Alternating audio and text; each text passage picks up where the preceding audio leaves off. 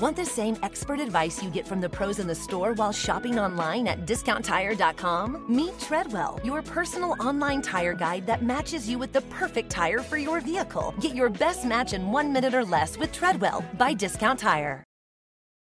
At Bet365, we don't do ordinary. We believe that every sport should be epic. Every basket, every game, every point, every play. From the moments that are legendary to the ones that fly under the radar. Whether it's a three-pointer at the buzzer to tie the game or a player that goes 2 for 2 at the foul line. Whatever the sport, whatever the moment. It's never ordinary at Bet365. 21 plus only. Must be present in Virginia. If you or someone you know has a gambling problem and wants help, call 1-800-GAMBLER. Terms and conditions apply. At Capella University, you'll get support from people who care about your success. From before you enroll to after you graduate, pursue your goals knowing help is available when you need it. Imagine your future differently at capella.edu. You're listening to the Sportsman's Nation Podcast Network, brought to you by Outdoor Edge in their complete lineup of knives and game processing kits. These guys right now are doing an absolutely huge giveaway where you could win an elk hunt, and not just any elk hunt. We're talking about a 7 or 8 mile horseback ride into the backcountry. We're talking a one-on-one guided hunt. You're going to be sleeping in a wall tent, and you're going to be doing that for 5 days with the founder and CEO of Outdoor Edge, David Block. Now, if you've never been on an elk hunt before, I'm telling you right now, go sign up for this, because if you ever hear a elk bugle, whether it's at 400 yards or it's at 40 yards, it is a life-changing experience. So here's how you enter. Go to OutdoorEdge.com. There's going to be a big banner for it somewhere on their homepage. All you have to do is click on that, go fill out some information. I think your name, your email address, maybe some other stuff, and that's all you have to do. That's how you are entered. They're going to be picking a winner, a ways from now, so you have plenty of time to enter. Go visit OutdoorEdge.com, sign up today. And if you decide to purchase any products from the website, enter the discount code NATION30. That's the word nation with the number 30 after that, no spaces, NATION30, and you will receive 30% off your purchase.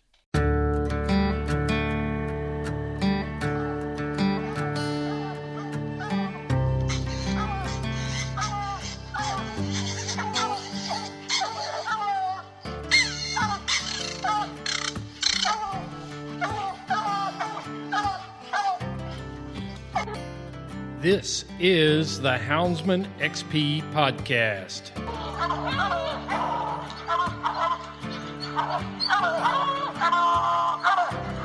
Good dog, get that bear. Get that bear in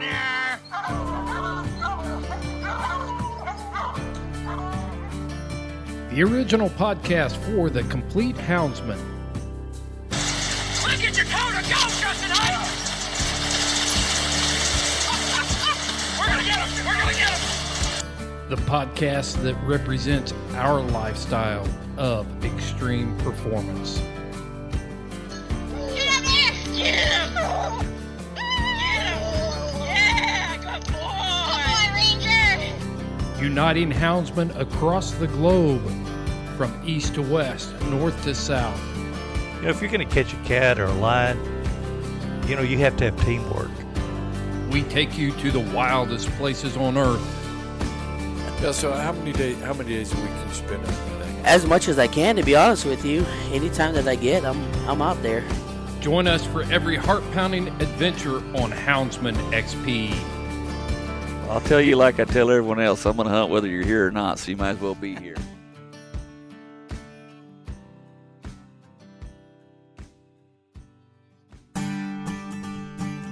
In this episode of the Houndsman XP podcast, we're going to kick back and hang out with my friend Charlie Merrifield. Me and Lauren just wanted to have a great fan on the show, and Charlie has been a fan for a long time, and he's reached out to me and talked to me for quite a while. And I thought it'd be fun to just have him on the show. He was on a tailgate talk, and I really enjoyed talking to him, so I said, hey, let's talk about coon hunting. Let's talk about the Pacific Northwest. And so here he is. But right before we get to the episode, guys, I just wanted to take a brief moment to talk about a couple things that make HXP tick. The first thing is our Patreon page.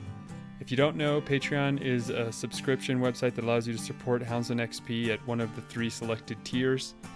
When you join Houndsman XP at Patreon, we give you guys a sweet tumbler, and also it puts you in for the prize drawings that we have every month, as well as sweet content that we're posting there all the time, like Tailgate Talks, which are mini podcasts essentially that we talk about whatever we want, sweet articles, behind the scenes stuff, recipe ideas, just things that make you a more complete houndsman and allow you to be a closer member to the Houndsman XP community. Guys, we really enjoy and appreciate all of our patrons for using that page to make Houndsman XP even better. And we want to be able to travel more when the COVID stuff lifts, and we want to be able to spend more time with our fans in the field and get cool new content. So stick with it, and we appreciate it. www.patreon.com, search in the top right for Houndsman XP, or go to our website at houndsmanxp.com and click on the Patreon tab. It'll take you right there. We really appreciate it. And while you're there at houndsmanxp.com, check out Freedom Hunters. They're an organization that helps get our veterans back out in the field or in the field for the first time. They're an organization that helps support people that want to just connect with hunting or reconnect with hunting with hounds, and many other ways, and Houndsman XP is a partner with them. So check them out, you guys, freedomhunters.org or houndsmanxp.com. Click on the tab Freedom Hunters, and you'll get all the information you need there if you want to host an event or be a part of one.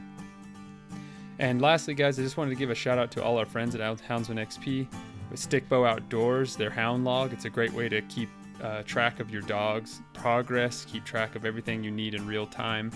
And then it's logged and archived so you can look back on that, because we all know our memories aren't perfect, but when you write something down, it lasts forever. And it's already helped me. I've really enjoyed writing in mine.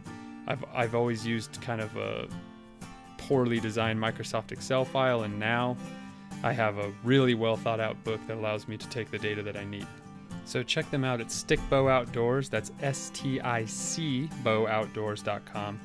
Lastly, I just wanted to take a quick moment to talk about Big Frig, the cooler company. Guys, I got the Big Frig 70 quart. That thing is sweet. It's so legit. It's got wheels on it so I can roll it like big wheels so you can get over rough terrain. And it's got bottle openers on each side. Its latches are really well designed. It's sealed. It is really awesome. I put ice in that thing and just set it outside in the 90-degree New Mexico heat to see how long it would hold ice. My crappy old Igloo, it just lost its ice within a day or two. But my Big Frig still had ice in it 7 days later. That thing is so legit, and I love all of its cool features. It's got a cutting board that can slide in the middle, and you can cut right there on the surface. It's got a measuring tape on it and everything. Yeah, it's just super legit. So check them out at bigfrig.com. You won't be disappointed.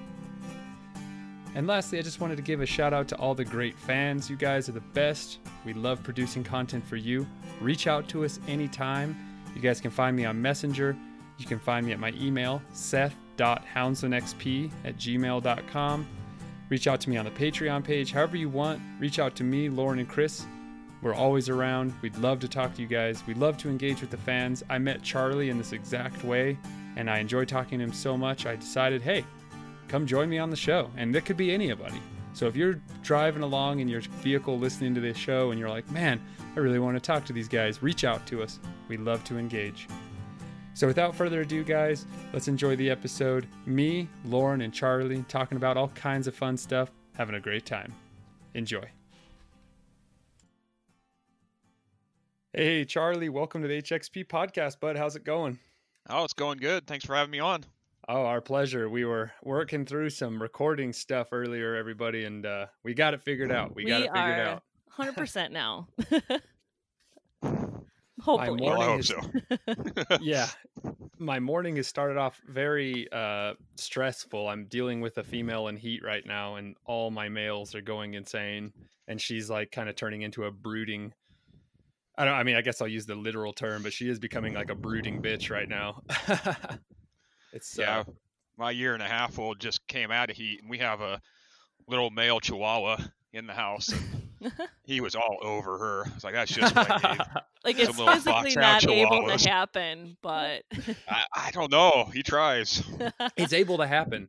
My friend had English Mastiffs growing up, like where I grew up, and he bred Mastiffs. And as a joke, he held up his Chihuahua to the back of his female English Mastiff, and she had 4 puppies, dude. They were so weird. She weighed 117 pounds. Her name was Chumis, and she had 4 of those puppies. They looked like pugs, dude. Some of them were like 30 pounds, others were like 40-ish, but they kind of looked like big pugs. And they were so bad popular. for her. Why? That would probably be the best delivery ever. That'd be like, I don't know. Just like, it's just wrong. It's just so wrong. That would be like you giving birth to lima beans, dude. Right? Maybe it was, I don't know, like a lot of puppies, maybe they were like the same size as they would have been before. I don't know.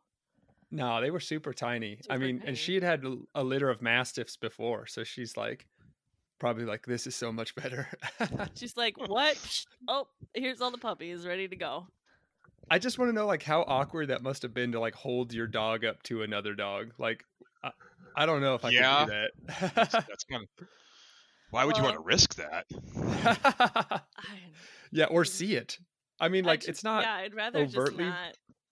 I'd just rather let it happen out in the distance. Yeah, it's not a problem to see it, I guess. I just to feel it because you're holding on to the male. You That's just I don't know. You are the third party in the mix. Yeah, that's a line I just don't want to cross. Yeah, well, anyway, we do have a guest. Oh, we have a guest. Let's introduce him. Charlie, why don't you introduce yourself, brother?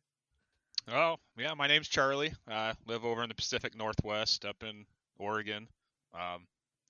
Haven't been hound hunting real long. 2016, I got my first hound. Like they say, it's kind of addicting. 1 went to 2 and then 3 and then... Yeah. Charlie, we're crazy. pretty similar then. Like, I started around that time. Yeah, So and like I said, you started with 1 and here we go. Yeah. I've had quite a few dogs now by this time, and now I want more. So yeah, you never have too many, it seems like. And then you have 60, right? Which I've seen many times. All these dudes. That's kind of the question I've always wondered too. You know what I mean? Like, when I had 1 dog, I was able to pour all my resources into that 1 dog. But now that I have 4, I mean, it's just like, do you want to spend a ton, which is kind of what I'm doing, or do you like, I don't know, like how to cut corners, or like, and you kind of find out, like, is it fluff or is it real? You know what I mean? So anyway, the point I'm trying to make is, away with? Yeah. And when I see guys like 60 dogs, I'm like, wow. And as Charlie, as you get farther along into the hound hunting, you'll realize that you're going to be poorer and poorer and poorer. Oh yeah. I just start looking at, we're switching vets right now, and just the initial exams, almost $100 a piece for the first visits. I'm like, ouch, it's hurting already. Just for go into the office, or like with shots and stuff too.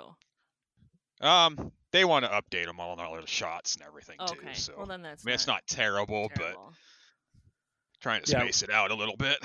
I wish they had vets that were for hound hunters. You know what I mean? Like, they understand, like, because this is for pets, and so they don't assume that you're going to be there all the time. But right. And my vet now, she's like, wow, like, coursing, you guys could keep us in business. And I'm like, I wish that wasn't the case. I know some people in other states that work for, the old school vets that are still super hound friendly. So I'll call them every once in a while. That's what I need to find. In southern New Mexico, it's just not as common, I don't think, as it is in other places. But anyway, Charlie, I was going to ask you. Oh, go ahead, Lauren. Go ahead. No, I was just going to say, just taking Piper to the vet last week for her bear bite. They're like, yeah, you can bring her back on Wednesday to get her drains out. And I'm just like, psh. Like, no, nope. I'm doing that myself. How is she doing, Lauren? Holy smokes, a bear bite. Oh. Yeah, it looked pretty raunchy at first. She's doing really, really good though. It's really hard to, like, she is running at full speed and she shouldn't. It's hard to keep her confined, and Yeah. I don't put dogs on leashes, okay, guys? Like, I don't put my dogs on the leash, like walking out from a tree. Like, I can just call them off or beep them off. And I'm not trying to, harness 3 dogs and try and walk out of a thick forest. So I hate dogs on leashes. So I'm not trying to like walk around the yard like go potty and have her on a leash. So I'm the same way, dude. I'm the yeah. exact same way. So she's doing really good though. I took her drains out and everything's looking good. It's not swollen. I think she's gonna be fine in a week when I take her stitches out. Do you want to tell the story what happened or not? I think we should talk to Charlie and we'll get there later if we go there. Maybe he's got a crazy story to tell. I'm sure. Yeah. Charlie hangs out with Nicholas, so they probably do some wild stuff. Crazy. Yeah, we've had some interesting days, that's for sure. What are you hunting primarily with your hounds? Well, they're supposed to be hunting raccoons, but they seem to like to chase a lot of possums and skunks. Oh no! Boy. Problem is like I kind of feel like I'm starting over with my pack because we just had to put down my oldest dog a little over a month ago. I'm sorry to hear that. And my 4-year-old, she was my first hound, and I had no clue what I was doing. She got started super late, made a lot of mistakes. So, I mean, she's just now that I've kind of learned after, some other dogs that, just kind of let them hunt. And now she's starting to come around a little bit. So it's kind of hard right now, because I've got her, and then I've got my 1.5-year-old, and then I've got a 4-month-old. So it's kind of hard to really, on my own, to go out and get on anything really. Yeah. Gotta have some backup. Yeah, we got to hunt with some good dogs. That's the key. That is so key to me. I thought I could just I don't know. I had no idea what I was thinking. I thought maybe you could just show your dog enough rabbits and eventually they'd be master coursers. But when I started hunting with my mentors, like really skilled and experienced adults, my dogs, they just made light years of improvements in 3 months. And now I understand it's absolutely essential. There's no other way to really have excellent dogs quickly. Instead of you were saying, we all make tons of mistakes. Holy smokes, I did. I'm just lucky that I had met my mentor 3 weeks into having my dogs, and he's like, "You're being dumb right now." And I was like, "Okay." Okay. Store, right? That's when you met him. Yeah. Yeah, and that was 3 weeks after I got baby Pronto and Calypso. So yeah. Like my 1.5-year-old. I mean, I haven't shown her any in a cage. I haven't done any scent drags, nothing. We've just been hunting her from, the time she was 4 months old. And she's already way further ahead than my 4-year-old dog was at that time. I mean, she's already, starting to strike and starting to tree. And, so it's been good. I had great aspirations with Ridge. I forgot how I started Piper and how she had Maggie as a pup trainer. So I was trying to start Ridge and be like, he's going to do it all on his own. This is going to be fantastic. And he's, and I'm like, nah, I got to get another dog in the mix here. Yeah. So he just turned 1 year old and, he's treed some by himself, but he is having a hard time with the whole track thing, and he's been silent on track too, which I don't like. So we'll see, but I want to bring my old dog out of retirement, Maggie, while Piper is really not supposed to be running or doing anything, to come out and hunt and show him what's up. How old is Maggie, Lauren? 6. I think she's 6. Oh. Yeah. So she's still got lots of track left in her. I call her old and retired because that's the life she's living. But she could really keep hunting hard. Mm-hmm. Sure. But mom and dad want her, so that's that. Oh, yeah. Gotcha. Okay, yeah. I gotcha. Yeah. Biggest problem with my oldest is, I thought, coons in a cage, that's the way to do it. And then learned, you don't want to do that too much because now she's got to be looking at it to start treeing on it, which can be a good thing at times or at not, because we've had a couple of times where we couldn't find it in the tree and she's treeing on it. It's it's got to be there. Mm-hmm. If she sees it, it has to be there. And then look some more and finally find it. So I mean, it's kind of a blessing, but it's a curse at the same time. So what I learned? What dogs do you have? So my oldest, Topanga, she is a blue tick walker cross. The next one would be Nyx. She's a July foxhound. And then I've got Ember. She's my 4-month-old purebred blue tick that we just picked up last month. So kind of a different pack. Yeah. Yeah, having a July hound in there for running raccoons. Yeah, she's fast and she's doing it. I mean, she's starting the tree and she's, she'll get in there and fight one, and I mean, she's doing good. I'm impressed. Yeah. I just wonder if the other ones will be like, if she gets tracked down really well, and she's flying on track, if the other ones will be able to keep up with her. Yeah, I don't know, because she is pretty independent. So I mean, they, blue ticks aren't known for being real speedy. So. yeah, I know that. Man, what's the lack of speed? I've never heard of that.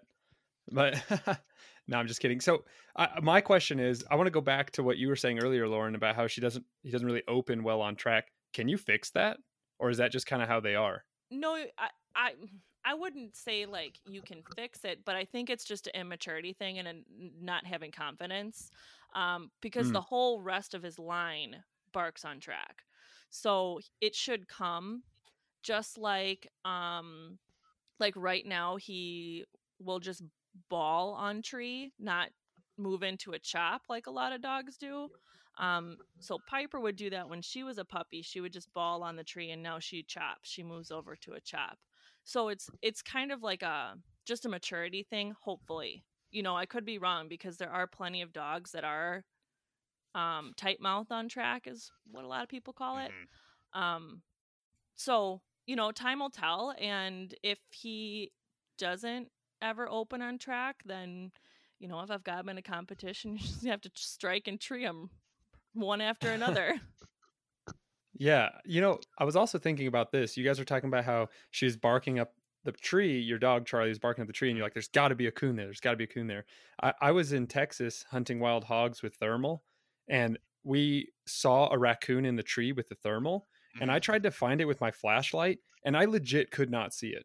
And I was like shining up in there with the thermal. I'm like, it's right there. Like, how am I missing it? And then I turned the lights on, and I could not find it. It was like in a big ash tree, and they're hard to see. Like, they're really very good at hiding. Yeah, they turn into the tree trunk itself, and they hide their face super well. Yep. And that's why I hate hunting in the summer. Oh yeah, duh, because the leaves are down there, a lot easier to see. Yeah. Oh man, I wonder if all the Hounds and XP fans are like, who is this guy? But I promise you, I know what I'm talking about with coursing dogs. Yeah, it blew my mind that just how well they hide. Like, I was like, he's right there. He's like 10 feet above me, and I can't see him. So yeah, that must be frustrating in the summertime. But get a thermal scope. Get one of those thermal monoculars. They're amazing. Like, it's the coolest thing. You feel like Predator out there. That movie with Arnold Schwarzenegger. Well, I have it's one. Amazing. I have a FLIR, like the lower end ones, not like the couple $1,000 ones. And I was using that when I was training Piper in the winter to like look at den trees and stuff like that. I haven't used it recently at all, but yeah, like 8 minutes in a UKC competition for shine time. You hope that's enough. You cross your fingers and you work really hard to find that coon. Sometimes the time passes and you can't find it. And let's say you're walking out and you look back at the tree line for a second, and then you see the eyeballs, and it's like, crap. Oh no. Yeah, it's happened. It has happened. Yeah. Go ahead, Charlie. You can spend a lot of time looking for one and never find it. Mm-hmm. The first time I ever went coon hunting was with the New Mexico Houndsman Association, and the dog treed, and she was going crazy under that tree. And I was like, yes, like, I'm going to get to see one. This is my first time seeing a treed raccoon. And we couldn't find it. And then we found out it went in a hole in a tree, like a den. And I was like, dang it. So I was really bummed. I wanted to see one like looking down at me. Yeah. They're cool. Yeah. So raccoons are sneaky little buggers. For sure. That's all I got. Bobcats are the same way. I mean, they'll go up there and lay down, and you'll never see them because they won't look at you. I mean, you really can't get one. At least I haven't ever seen one actually look at you. With everyone says they're so tough to put up. Everyone says they're really hard to bay up. So I would love to try hunting them, but if it's starting on the hardest thing, maybe I should start on something a little easier first. You might need a different kind of dog too. Just saying. Yeah. Yeah, it takes a special dog to do that. I mean, I can tell you one of our hunts we went on, we started a bobcat track right at midnight, and it was 10:45 the next morning before we had that thing caught. Wow. What? It took us almost 11 hours with a bunch of hounds, and that thing just ran them all over the countryside. That is so hardcore. Were you guys just consistently like switching out, like picking up dogs and dumping new dogs? Okay. Yeah, we had I think there was one or two dogs that ran the entire thing. Wow. That stayed out the whole time. But that's amazing. I mean, we even had a random hunter. His dogs ended up joining up with ours. You know, and so we just kept running them and finally got it. But yeah, it was almost 11 hours. It was crazy. That's amazing. That sounds awesome, because like bear hunting is super fun because the bears run, and you know there's still like usually a nice cold trail before it gets jumped, and you know your dogs are working for a while on that bear, depending. I mean, it could be a quick race, it could be a long race, but that sounds fun to you know. I don't know about 11 hours, but yeah, problem was, I mean, there's some, you know, it was a good amount of snow. It was super cold that night. So once the sun came up and started warming up the track, they really started pushing it. And they gain ground quick. Yeah, I was wondering if the melting snow, does the slush wash out track, or does that heat on the snow really? And then, like you said, I guess it really helps. I was wondering that. Yeah. Yeah, I mean, the few times I've been out, you know, bobcat hunting in the snow, it seems like that temperature warming up really did help. Really got that scent, you know, because I'm sure it freezes just like everything else does. Yeah, that's cool, man. That's amazing. I've always really admired scent hounds because you guys are like a long race, 11 hours. I'm like, for me, a long race is 5 minutes. That's like an insane long race. 5 minutes would be just like, my buddy's been coursing for 40 years and he's only had like 4 that have gone over 5 minutes, and the dogs succeed. And so when I see 11 hours, I'm like, that's also a feat for you guys. Like following them that long. How many miles was it? Do you know? I don't remember. It was all in one area, so just a lot of zigzagging around. Yeah, and cats loop around a bunch. Yeah. That's crazy cool. The guy I was hunting with said that, you know, most of the time, I think he said that his longest at that time was like 7 hours. So 7 or 8 hours, something like that. I don't remember exactly, but you know. And then we're over here saying that, and then Brett Vaughn will trail a mountain lion for like 5 days. Yeah. That's crazy. Yep. I mean, I would love to be able to follow them on mules. If I ever get into scent hounds, I have to have a mule to be able to follow the dogs, because I want to see it all. That's the thing. And here in the West, we have such incredible view. I mean, your average view is like 10 miles.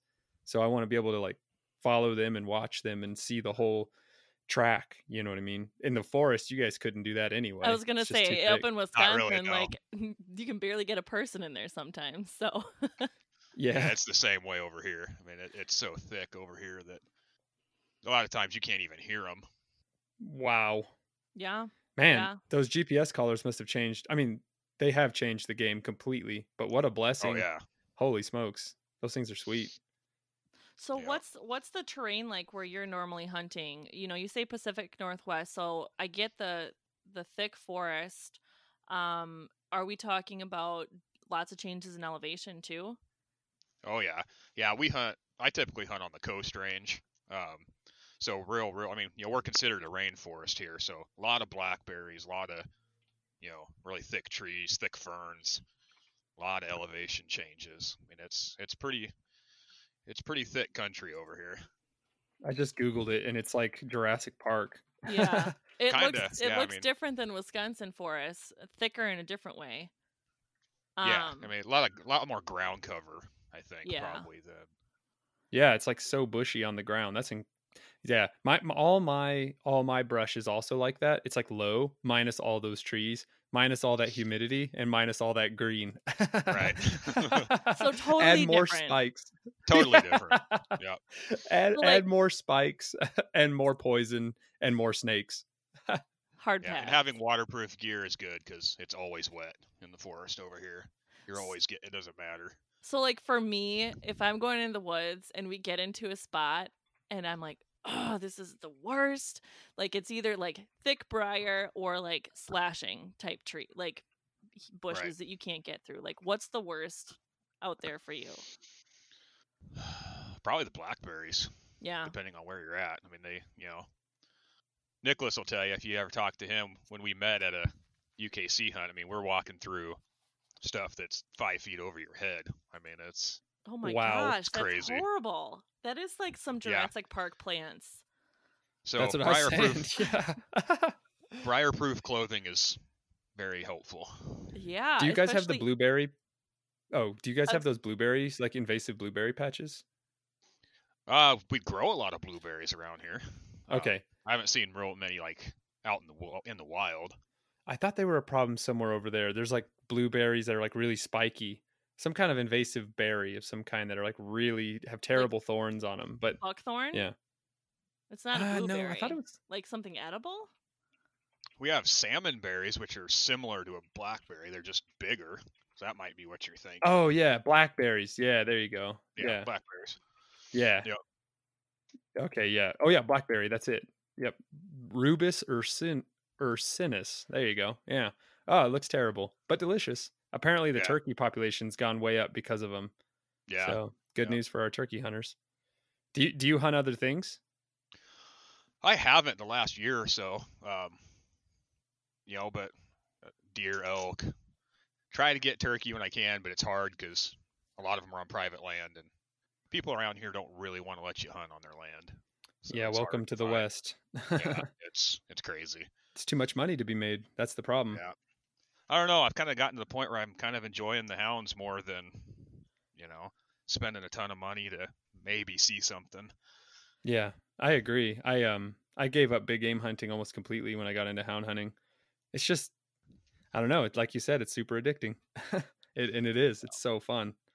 I mean, it's just Anyway, I have a deer hunt in December. I'm very excited for it, but I'm 10 times more excited for hound hunting when it rolls around in October. And I guess my luck this year, September. That was pretty sweet. I got to get out there. I posted some pictures there, but anyway.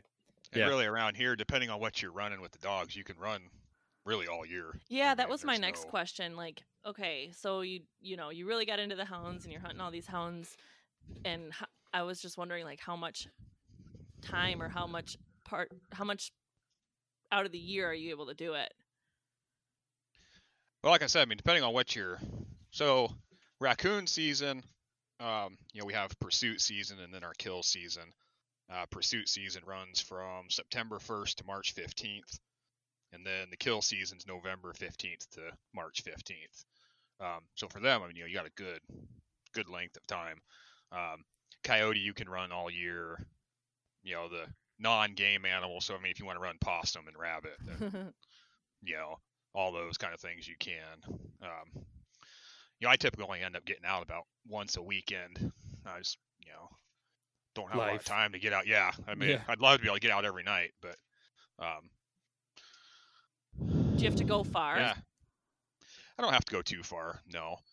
We got a couple of farms that we have actually permission to hunt that we can, he's like, come out whenever you want because, blueberry patch and then a hazelnut field. So he wants all the coons gone. Yeah. But you kind of want to save some of them too for training.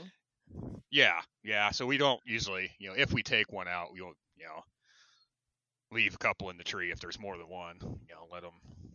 Hopefully he's not listening to this because he wants them all gone. So eventually they'll all be gone. Yeah, eventually. Yeah. Eventually.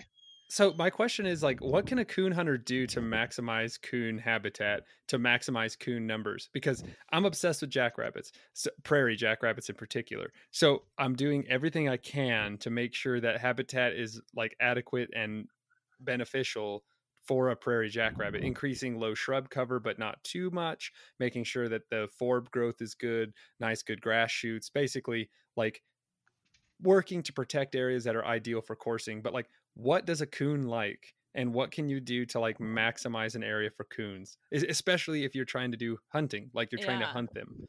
I mean, I'm not sure because like raccoons are so adaptable that they can live Yeah. really anywhere, but they also need a food source. So, you know, it all depends on like around here, like the food source that's available. So whether it's like a mass crop season for acorns, you know, if the corn is in, you know, what rotation, you know, are there berries around? I don't know, a little river where they can get clams. I don't think there's really a whole lot that like at least that I can do to like help the population besides just good management when you're hunting. Yeah. Not shoot everyone you see. Right. I mean, really. Right. You know, That's the awesome thing about your guys' pursuit is that you can do that. When I catch a hare, it's over. You know what I mean? It's not going to be able to come back. Right. We can choose to shoot it or not. Yeah. One night we probably treed 15. You know, I mean, we took like 4, you know, but just really depends. I mean, just not shoot them all, you know. Or, you know, have a bunch of spots. And if like one year you do need to take a bunch out, let's say it's for a farmer or whatever, you know, don't hunt it the next year. Yep. Yeah. Mm-hmm. Yeah. If in New Mexico, this is illegal, but in Texas, it's like standard practice. But if I had a lot of land in Texas and I was a coon hunter there, I would have corn feeders out because every single corn feeder I went to, there was like 3 raccoons underneath it eating while we were looking for pigs. Oh, for sure. I couldn't, it was so crazy. There's so many of them. They'll eat anything too. I mean, yeah. I've seen like trail cam pictures of raccoons riding on the backs of feral hogs. And I was like, I'm not even making this up. It's that one on Facebook where it's like, why is the media not reporting that raccoons are breaking wild hogs to go to war against the possums? Is that the one you're talking about? Well, I don't know. I didn't see it captured or anything, but I saw that. And then the next picture I saw was this big old boar hog like eating a raccoon. And I was like, oh, I guess that one's riding class ended early. Right. Those wild hogs are so crazy. We came up on one and it was eating something and we were like, I don't know what it's eating. Like I could tell it was eating an animal of some kind. As we came up on it, we killed it and I approached it. It was eating a dead skunk. Ew. Yeah. I'm like, man, that animal's amazing. Like, I know that's a weird response, but I mean, those things are so adaptable and voracious. Eating a rotten skunk, it's just like, oh. And he was just like, no problem. Arf, arf, arf. Just like, delicious, you know? Yeah. Unfortunately, my dogs like skunks so much, I've kind of gotten used to the smell. Do they like eating them or do they like rolling in them? They just like, they don't even necessarily like to kill them. They just like to chase them and bark at them. So just enough to get sprayed and then come running back to us. I don't know what's better, like skunk or porcupine. I think I'd take skunk. Yeah. Knock on wood, I have not had an encounter with either one of those in my vast years. Right. Yeah. Yeah, we have porcupines here, but I luckily haven't, you know, knock on wood, have not. Yeah, I mean, I've seen them. Encounter. I've seen the porcupines, and obviously I've like seen skunks, but maybe my dogs are smart. Maybe they're just give it lucky. Time. I know, right? Give it time. Just wait till the first one. Yeah, I'm so lucky. We don't have skunks or porcupines. The one animal that all coursers hate is antelope, pronghorn, because your dogs will see a pronghorn and they see that white butt going away in the distance. And those dogs just see movement, they're gone. You know what I mean? And nothing will ruin your day faster than a pronghorn race because they are not catching those pronghorn. My 2 accidentally took off after a pronghorn, and I swear that buck was just toying with them. Like he was staying right ahead of them. Those greyhounds are blasting with everything they've got, and he just stayed right ahead of them until the greyhound started slowing down. And he started slowing down. Then that pronghorn was just like flaring his butt and just kind of jumping around, and then he left the country. And I was like, I hate it. I hate it. I hate it. Most coursers hate antelope. And I'm like, that's just a part of it, I guess, but it does suck. But we don't have anything spiky, stinky, or dangerous. Good. Thankfully. Well, that's good. Yeah. And I feel all bad for any of the houndsmen that have to turn out in a place where their dogs can get killed by a wolf or like stabbed by porcupines. That's scary. So I just posted something today on Facebook. And it's not crazy news to me because I knew they were around here because I've heard them, and I've heard they're around the marsh. But just down the road from me, 15 miles or so, maybe less. There was a wolf killed on the road, a timber wolf, a male timber wolf. Yeah. And wow. The DNR says this is outside of known wolf territory, and the DNR will deny all the time that there's no wolves around here. But there are. And now I'm like, it's one thing I got to deal with them, up where I'm hunting bear. And now I'm like, okay, now I got to worry about them when I'm raccoon hunting. Because I've got permission over by the marsh and all that now too. And it's just sucks. Yeah, we have a lot in eastern Oregon here.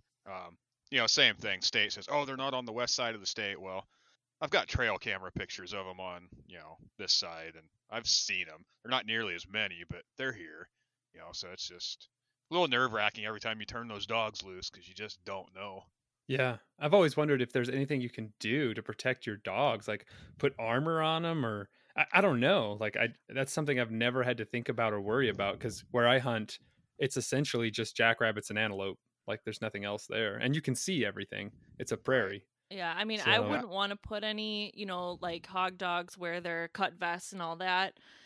Right. I think my dogs would just get too hot, and you don't know what they're going to get stuck on with those vests and the territory they're in. And I mean, I run bells on my dogs up north, big cowbells.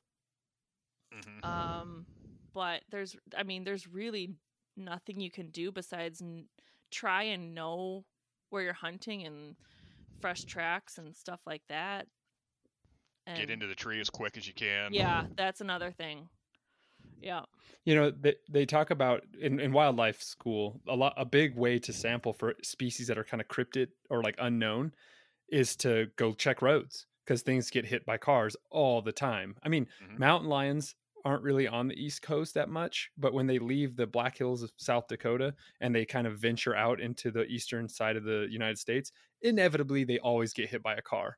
And I'm like, there's, the data is really hard because mountain lions are really hard to find without dogs. But like, at any given time, there's less than 100 mountain lions on the East Coast, and almost all of them end up dead on some highway somewhere. And so that's a great way to like be like, what's in the area? Well, if you find a roadkill wolf, I mean, it could be a transient male, but either way, it's crazy how much things die underneath a car's tires. And then I say at that, why hasn't Bigfoot been hit by a car yet? And you're in the hot spot for Bigfoot country, Charlie. You're in the Pacific Northwest, dude. Yeah. Is Bigfoot real or not? I don't know. I'd like to think so, just because that'd be kind of cool that there's this animal out there that nobody ever sees, but I don't know. With all the trail cameras and all the people out in the woods and, I don't know. Man, you got to get a Bigfoot hound. You got to train your dog to trail some big stinky creature, and then you'll probably end up just treeing a hippie. It is illegal in the state of Oregon to shoot a Bigfoot. So are you serious? Put that out there. Yeah. What? I think it's one of those like really old things that, it's kind of crazy. It's like, how do you put a law on something that you can't prove is there? You don't even know if it exists. Yeah. Wait, is that like in your proclamation or something? Is that like a written rule? I don't remember where I heard that or saw that. I mean, oh my god, it could be urban legend thing, but I mean, I gotta find that. Or just like after this crazy episode, outdated laws that are in so many different states. Oh yeah, like it could be just. It wouldn't surprise me. Oh yeah. It really wouldn't surprise me. We've always talked about that because I worked for a salvage crew for years when I was an undergrad in college, and like we just spent so much time like out in really remote areas, and we always talked about like if you turn the corner and a Bigfoot was standing right there and we're armed, would you shoot it? And I'm like, well, yeah, of course I would, like for science, you know what I mean? Like I gotta collect a body. Well, I guess I'm going to jail if I shoot one in Oregon, but it's fine. I'll take my jail time. Imagine you're in prison, death row, Lauren, you could claim and you're like. Yeah. No, that's your prison name. If you're in prison and someone's like, "What are you in for, dude?" and you're like, "Yeah, I shot Bigfoot," they'd be like, "It's no big deal. Like that's cool, man. You're gonna get respect at the table." Right. You get sure here. You can have my extra cornbread. Right. Yeah, I mean, you're not like a murderer. I mean, technically you are, but dude, you shot Bigfoot. Like that's the coolest thing ever to be in prison for. Like, I have to say, like, if I saw it and I was armed, yeah, I'd shoot it. For Definitely. sure. What do you? Like, What no would you, question. Charlie? Even though it's illegal. Sure. Poor Sure. Bigfoot. Yeah. I mean, just to say, I mean, see, I'd want to have him mounted though. And I don't know how many taxidermists would want to. Like, where's the? Yeah, You know? you'd have to make your own. Where's the form form for, for a that. Bigfoot? I mean, Yeah. You'd have to stuff it with pine needles or something. I feel like it would be pretty easy to get him stuff because, like worldwide scientific organizations would be coming. But I think we're being pretty rosy. I'm going to say 99.9999% sure there is no such thing as Bigfoot. From a wildlife professional, there is no such thing as Bigfoot. No tracks. You should hear the people that deny Bigfoot's existence. They say that he knows what trail cameras are and he'll walk behind them and things. I'm like, come on, people don't know what trail cameras are. Cams sometimes. Yeah, exactly. Yeah. You're we hunting catch and you're so like, many people. What? And then you see the red light and you're like, oh shoot. Even though you have permission to be on that land, you're like, whoa, Yeah. We have trail cameras all over where I work, like hundreds of them. And even though it's 170,000 acre experimental range, you still are always looking over your shoulder being like, am I on camera right now? Yeah. And that's the worst feeling when you see that red. The bathroom in the woods. Oh, that's every day. Yeah. Is a trail cam watching you? I've gotten to the point now where I'm just like, if you're looking at that trail camera and you see some dude squatting on that thumbnail and you click on it, you're messed up, not me. Right. You're the freak, not me. Yeah. Let me. That's awesome. Charlie, are you running coons and bobcats mostly, right? Well, coons. My dogs aren't anywhere near bobcat dogs right now, but I do go with people that have good bobcat dogs. I like to ask this to every guest, and you're new, so I think it's even more interesting in a way, but what do you like in a good coon dog right now for your country? Man, honestly, I don't know. I'm still so new to it. I haven't really had a really, really good one. You haven't had that perfect one that you're comparing everything to. I mean, I hunt with some guys that have good dogs, I mean, really, if the dog will run the track and tree, I'm happy. I mean, I don't, my dogs are our family too, so I mean, even my oldest, I mean, a lot of guys would have sent her on her way a long time ago, if they had her, but she'll stick around. We do a lot of, rigging off the box. So, I mean, a dog that'll actually strike off the box would be great. And then you'll be able to trust what it's rigging on too. Right, exactly. The dog you can trust. Deer or is it a raccoon? Yep, exactly. Something that's what, my dog we had to put down. She was, probably an average dog. I mean, she wouldn't strike off the box, but I know if she was running a track or she was treeing, it was something that I could trust her. It was something that she was supposed to be running. Mm-hmm. Mm-hmm. Yeah. Trust is a big thing. Once you know your dog enough to trust what it's doing, and then for me at the same time too, it was really funny when I was bear hunting a couple weeks ago. It's like, oh, Piper's coming up. It popped up treat, and I'm like, just wait a minute. Just wait a minute. That GPS is lying to you. You know what your dog's doing. Yeah, exactly. With them right now, well, I will say with my oldest, if she's actually barking on a track, she's either about biting its tail, or it's a super, super hot track. I mean, I can trust her when she does, because she doesn't do it unless, there is something there. And then, obviously, the puppies, I mean, they'll still chase anything. I mean, I don't trust them for nothing right now.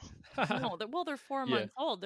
They're babies. That's when I would just first start even showing them a raccoon or anything. Oh yeah, she comes out with us now. I mean, I don't expect her to do anything.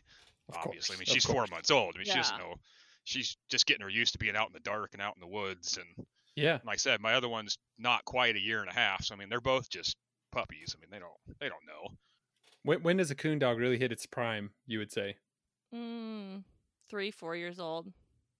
Yeah, so that's kind of guessing. Yeah. Well, yeah, that's when it starts being super, super duper good. I mean, Piper was really good last year, and she was only a year and a half, 2 years old. She was, I really like the way she worked last year. We'll see how this year goes, but she's turning 3 on the beginning of November. So I'm just really excited. That'll be sweet. Yeah, a good coursing dog starts to reach their prime at around 2, and they're usually getting age out around 5, Really? 6 maybe. Yeah. And then how long what's their life expectancy? Oh man, I mean, Like 10 12? to 14. Really? Okay. Yeah. So they have a serious retirement. Yeah, they do. That's the big downside, and that's why I want to move towards Salukis. They have a much smaller retirement. Okay. So we had a little bit of a technical difficulty there. Charlie dropped out there for a second. Did you have roughhousing dogs that knocked over your internet, Charlie? Yes, that is exactly what happened. Speaking of puppies, they decided to, pull the cord out of the wall, and then my internet went out, so that was always fun. Yeah, we were talking, and then all of a sudden I just saw you go gray, and I was like, oh, no. No problem. Mine chewed an extension cord, and I was cleaning my room, and I pulled the extension cord up, and all of a sudden, a big fireball / whatever, electric. Yeah. And I was like, and I dropped it, and I was like, oh gosh. And I was like, what do I do to put out an electrical fire? There was no fire. It had stopped, and I unplugged the thing. And pour water on it. Right? Yeah, pour water. Then I, threw the cord out. And then later that day, fire started in my cast iron pan. And it was in the kitchen, and I'm like, wait, you're not supposed to pour water if there's oil. And I'm like, how do I put this out? I just took the pan outside. That's what you're supposed to do. That's the right thing. Yeah. Yeah. To finish that question, Lauren, Salukis have a slower retirement time because they typically can just hunt a lot longer because they typically get injured a lot less than greyhounds. Okay. And so they all live a long time. Hardcore body. Yeah, they're just better built. Okay. Well, for my desert especially, they're just way better built. Greyhounds are very fragile compared to Salukis, and so that's why I'm switching over to Salukis. I will sacrifice some speed for soundness, like David Heiss said in our last episode. He's taught me a lot, and that's one thing that I've come to realize, that you really don't need blazing speed if you have the open prairies, which we do. Mm-hmm. If you have enough distance, they can really just grind a hair down, and that's how Salukis hunt. They pace themselves a lot better. And usually when they start to see the animal weakening, they turn it up, but they'll just grind one down for like 2.5 minutes. And remember, when they have a 2-minute mile, a Saluki race can be almost 3 miles. It's incredible. Imagine running 40 miles an hour for 3 miles straight. And aren't they? Yeah, they can. I don't know what the term is. Like corner, they can box in the jackrabbit better. They're than way greyhounds. better. Like greyhounds tend to overshoot or something if the correct turns. Yeah. Okay. Yeah. They're so much better at just staying behind an animal and just pacing it, instead of just blasting after it with explosive power. So they're just, I mean, I'm speaking from just experience of seeing other people's really good Salukis, and they're just better. I mean, from what I like, is the same. So far, he's been impressing the heck out of me. So he actually has a pretty good nose on him. He trailed a cottontail like a dang hound the other day, and I was pretty impressed. I was trying to get it on film for you guys, but he went over the hill and was out of sight. But it was pretty cool watching him. He ground down that track and took off. I saw the cottontail go over the hill, and then he was running by that area and slammed on the brakes and then put his nose down and just started working a little pattern, and there he goes right behind it. It was pretty cool. Mine cannot figure out the cottontails around here. They're around here, and they're sniffing back and forth, but they never can work it out. And I always see the rabbit, and then I'm like, all right, guys, you totally missed it.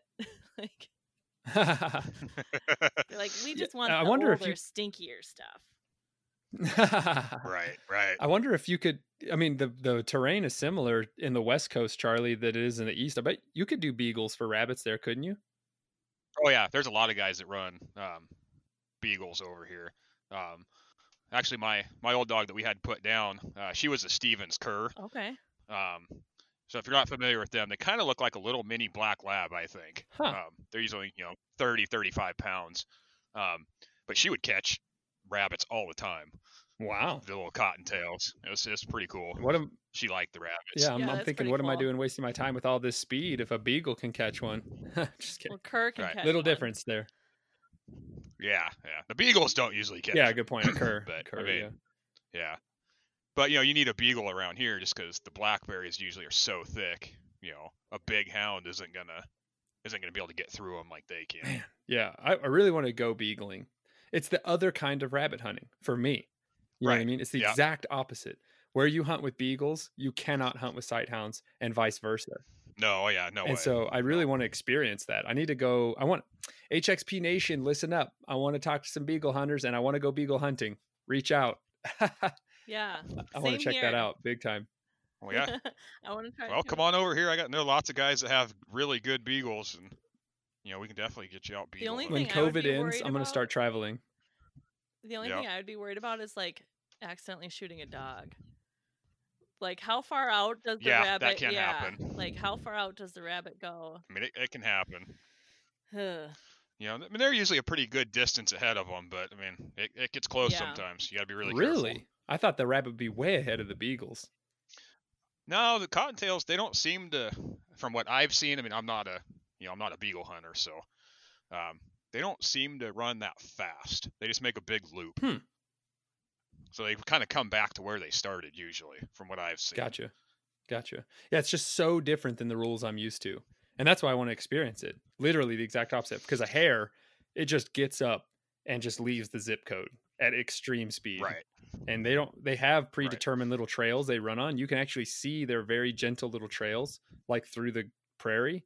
But a good speed dog can get them off those trails, and it really puts the advantage in the dog's favor. But yeah, to just think of one as just running a circle is kind of weird, because a jackrabbit will get up, and you look where the rabbit got up on Onyx, that trails are buggy when we follow him, and you're like, dude, we just went 1.5 miles or like a mile and mile and 3/4, and it's just crazy. It was like, oh, that was 3.5 minutes ago. So it's pretty cool. I just want to experience it. And you could I think it'd be really fun. Get a rabbit on the same 1/4 acre, and it would be around running a loop. Oh yeah, yep. That's amazing. Yeah.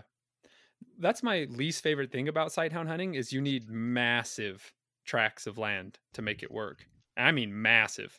Like, you cannot do it if your prairie is less than 2 miles by 2 miles. So live in the right it sounds area, like Seth. It's true. Yeah, I definitely do. It could be better, but everything could be better. We have a lot of public land, but not a lot of prairie. And places that have a lot of prairie don't have a lot of public land. So I got to drive for it, but at least it's public. You know what I mean? Yeah. Yeah. You guys have a lot of public land up there in the Northwest, don't you, Charlie? Yeah, I mean, it's a pretty good amount. There's a lot of logging company land. A lot of that, a lot of landlocked public land too, that. Unfortunately. Like what's the that point makes of things it? difficult, but wildlife habitat, but yeah, if people can't use it. Yeah, I don't know. I mean, it's done intentionally. Just, one of those things. Yep. I think it is. Oh, too. It definitely is. I mean, yeah. People. There was the Sabinoso Wilderness here in New Mexico was landlocked by ranches, and backcountry hunters and anglers and Senator Martin Heinrich were like instrumental in opening that up to the public. And there were sections of that where like there was only one section deep of private ranch stopping access to the public land. So it's like 1 mile deep. Mm-hmm. That's it. I mean, it's intentionally bought up so that people can the people that own the areas around it can block people from going inside there. Like, it's obvious. It's like your own private park, basically. There's a spot that is along the river here that's probably 10 minutes away from me. That's, it's not a huge strip of, state land, but it's enough they could coon hunt on. But to get to it, you either got to float the river in a boat or cross somebody's driveway. So literally, that 10 foot across their driveway, and it's private, so you can't cross it. Like, it's just. Man, that's happened to us. Cross their driveway. There's people that buy like strips of land.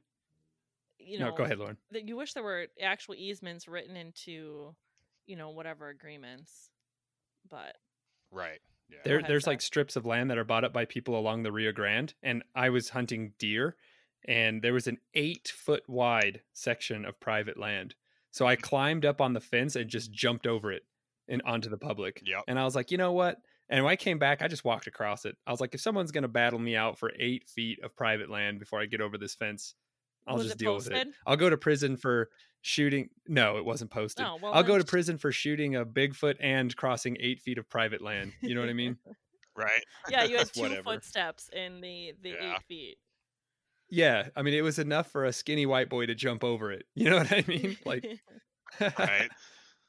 But anyway, yeah, that's always been a battle. And like, I don't know. Like, I've hunted on private land, of course. And now I'm not saying everyone that has private landowners is trying to box out public hunters. It's a catch-22 because like I own a pretty good section I own 5 acres and right up to a road, and people throw their trash right there as they're going onto the trailhead by my house. And it's so infuriating. So I get it. I get why people wouldn't want the public on their land. But what upsets me is when you block the public from being on the public land. That's when I get mad. Right. Right. Yeah. But so anyway, you've done UKC hunts, right, ahead, Charlie? Lauren. I've done so one. You've been out to. So I mean, yeah. I don't know. Not really my thing. I was just wondering if they take you on. Yeah, I get people that really enjoy it. Yeah, I was just wondering if they take you on public or private, where you went.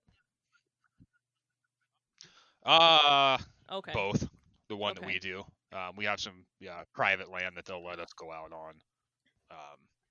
And we actually do that. That hunt is actually a different club than I belong to that puts that on. And that's actually, one of them is they do it as a benefit hunt for Dornbecker's Children's Hospital. Oh, sweet. Cool. I want to say that one's in like November. So a lot of the proceeds from that will go. That's really the only one I'll hunt just because I'm not really into the titles and the cutthroatness of the competition world. Yeah, I mean, I just want my dogs to go out and hunt. So, but I'll go do that just because, money's going to a good cause. So. That's great. Talk about a great image booster for us too. That's phenomenal. Is there a decent turnout to that one? Oh. Not really. I mean, that's what they've really been struggling to try to keep, little tiny town just in Oregon. Like any club. I mean, we're all struggling. Yeah. I mean, it's hard to get turnout. What club do you belong to, Charlie? The one I belong to, it's called Fern Ridge Treehound Club. I've been around. I actually just found out because I was trying to do some research on when the club started. Apparently, it's been around since the early 70s. So been around a long time. Just kind of your normal club stuff, really. I mean, field trials. We got one coming up in October. We've started to get back into doing like youth coon hunts. We'll either just take them out on a normal hunt or we'll do it competition style, basically follow like UKC rules. Kids can pick somebody's dog. We'll take them out hunting, give them a little trophy, make them hot dogs and hamburgers, just have also excellent. I love that.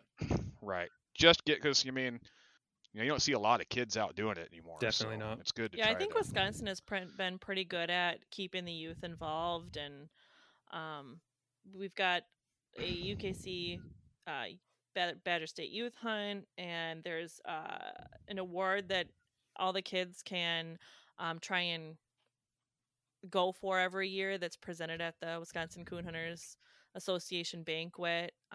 And they win like a gun and a cool jacket and some other stuff. So, it's good to do that. Yeah. And every year we try to do since 2016, we started doing vet hunts. So take a Purple Heart vets out on a week-long bobcat hunt. We'd actually partnered with another organization that had done that. The only thing we kind of started getting into was we were limited to Purple Heart vets.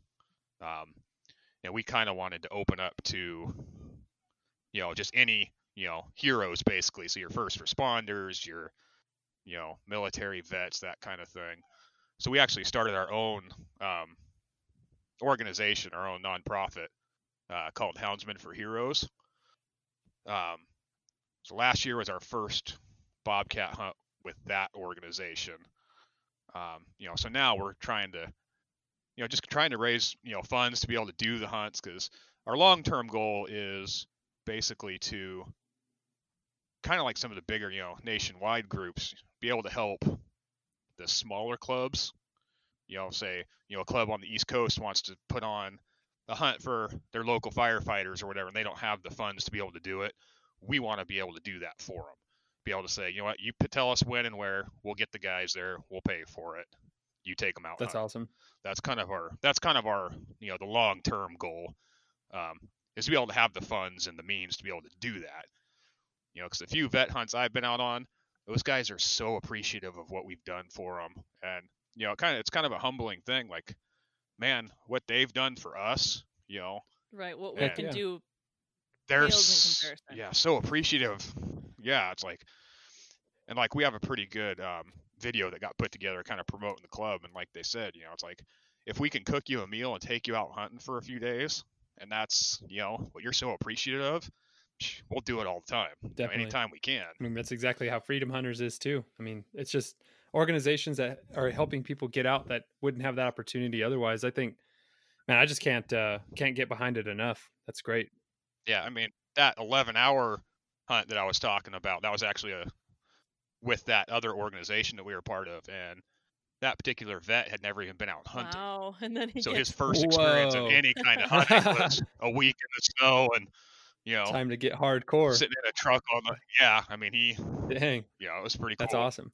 You know what? I've had a lot of experiences like that. Not with vets, but like where I take people out for the first time and something crazy happens and they're like, this is so like intense and crazy. I'm like, I promise it's not like this all the time. Like, yeah, it's not like this all the time, but I mean, yeah, you know, and we want to be able to, you know, get them with local community members that are hunters, you know, if they want to keep going at it, you know, I mean, Definitely. So, retention. Yeah, I mean, I mean, anything we can do to help. I mean, you know, they've all done so much for us. You know, I really like you guys are getting the youth involved too. That's great. Yeah. I mean, really, you don't get the youth involved, the sport's gonna die. Oh, totally, totally. My nephew, I take him hunting with me all the time. A, he loves it, and B, he tells his friends about it. And I mean, they're 9, but they're like, they don't even know you can hunt with dogs. They just think they're what sits on your couch and like you have to clean up its poop in the backyard. You know what I mean? Yeah. I mean, we got 2 little neighbor boys that had never been hunting, and I took them coon hunting last year once, and we actually got one, which was cool, so they could see the hole, you know. And I've actually got a picture of him holding looks like he's hugging a teddy bear almost. Of him holding the raccoon. It's pretty funny. Do the coon come into prime by you? Because it gets snowy and stuff. Yeah, I mean, they do. Yeah, you can definitely tell one in the summer from one you catch in the winter. That's for sure. Yeah. Yeah, it doesn't even get that cold here, but the difference. To that raccoon. Oh yeah, that's just funny that he's hugging it just like a little teddy bear. I was surprised. And then he got fleas and ringworm. Oh yeah, no. Now they're always asking, when are we going hunting again? When are we going hunting again? It's like, well, let me get my pack in order to where they're actually doing something before we. That's like here in New Mexico, everyone's like, "Hey, I got a bird dog," and you're like, "Okay," and you get super excited and you go hunting with them, and really all it is their pet that they yell at the entire time. And so now I've learned, like, when someone says they have a bird dog, I'm like, all right, let's see how that goes. And I've yet. Well, that's why if I take anybody with us, I don't promise anything. That's smart. That's smart. Yeah. I'm like, it could be a lot of walking around or driving around and doing nothing. So just be prepared. Lay the expectations out right away. Like, okay, this is how it's going to go. Here's how it might go, but. I've done the exact opposite before, and I learned my lesson quick, Charlie. So you're smart. I've been like, oh, my dogs are beasts. Like, trust me, we're going to get a rabbit up and they're going to smoke him. You know what I mean? And then we get out there and get outrun, or we walk 5 hours and don't get a rabbit up. And so now I do exactly what you do, Charlie. I'm like, yeah, okay, so if this happens, it's really crazy and fun and exciting, but we could also just be walking for like 5 hours before a rabbit comes up. So I'm just going to warn you. Right. Or not ever see anything. It's hunting. And so I don't know where the jackrabbits are. I just know they're here in this 10,000 acre field somewhere, but we just got to go find them. Right. That's the funny thing when I like tell people about like the UKC competition hunts, they think that we're like turning raccoons loose, and we know that there's raccoons there that we just like put out and the dogs have to just find them. And I'm like, no, like these are just wild raccoons. No, they're wild still. You don't even know if you're in a spot where there's raccoons at that particular hour-long window or whatever. I'm like, it's completely random. It's not like you're putting pheasants out and you know that you put 20 pheasants out or something. There's a sighthound competition hunt here in New Mexico that's pretty famous, and it's like like people from all over the nation come to it. It's called the Dutch Salmon Pack Hunt. Dutch Salmon was like a really influential outdoor writer, and he was a really big courser. But anyway, you have an hour to find a hare, and that's the most nerve-wracking part of the hunt, in my opinion, because they are really hard to find. And it's so then nerve-wracking when So you're how just does like, the competition go ahead. work? Like you find a hare or you don't? Yeah, so you have 1 hour to find a hare, get Okay. it up, course it, and if your dogs catch it, you stay in. If your dogs Okay. don't, you're out. And so it's Okay. an elimination contest. So it is super high stakes. I mean, jackrabbits are really hard to catch, and so they're also really, really hard to find.